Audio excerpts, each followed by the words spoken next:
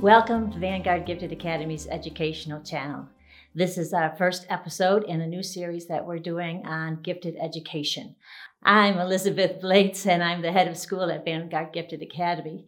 And for our first episode, I want to discuss with you why gifted education is kind of complex. Gifted education started kind of as a result of the industrial style of education. When they determined that every child would be educated based upon their age, they realized that there was a group of children who weren't being well served. The first ones that started a gifted educational program were Stanley and Brody. And these two worked with students who were outstanding in mathematics and science. They invented or established programs like we have today. And what they do is they look for students that are very strong in a domain, and then those students attend classes through the college. They're not college level classes, but they're classes through the college where they get an opportunity to work in the area where they're passionate or have their strength, and with peers who also are strong in that area. So these are opportunities for these gifted kids outside of the school day, on the weekends, or oftentimes in the summer. Rena Sabatkin is an amazing lady, and she studied musical prodigies. So her kind of key center on giftedness was these musical prodigies and what happened to them, because she noted that so many of these amazing young prodigies weren't coming into eminence as adults.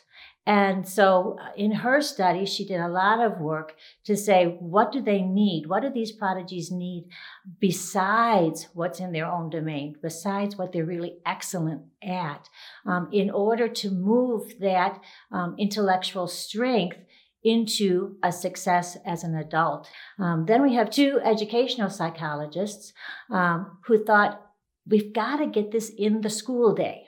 So Renzulli, his program was based not on a specific strength in a domain. His was based on how strong a student you were. And so these are opportunities within the school that offered pull-out programs. And many schools, many public schools today still have that pull-out program for gifted education. Those pull-out programs, according to Renzulli, are an opportunity for children who are achieving at the top of their class, who have persistence and willingness to stick with a problem, and creative thought to get together and do project-based learning, to work beyond the curriculum, but within the school day. Francois Garnier had a different idea about giftedness.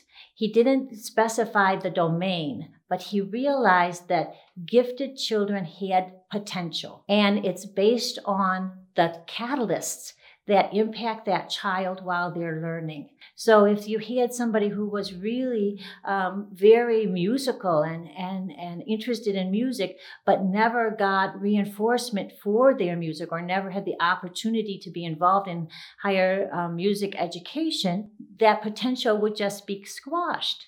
And so, his model is all about putting the student in the environment that is going to release that potential and allow them to soar. And to him, then that results in talent. So let's go back to that question about elements of gifted education. The elements of gifted education are confusing to you because the people in the field of gifted education don't agree. They have different ideas of what giftedness is. And so with those different ideas comes different ways to serve the gifted child. All of these people do have something in common. They all realize that this is a small portion of the community. They also agree that these children need something in order for their gifts to bring them to eminence or bring them to the level of being called talented, and that support needs to come from some extra education or education within the school model. So for me, this really came to light because I was taking a master's program in gifted education with a group of teachers who were teaching gifted at the time.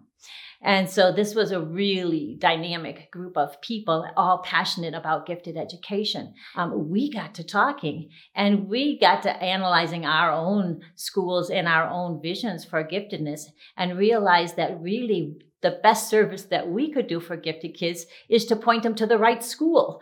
And that each of us, instead of being competitors for gifted children, really were focused on serving a different gifted child personality.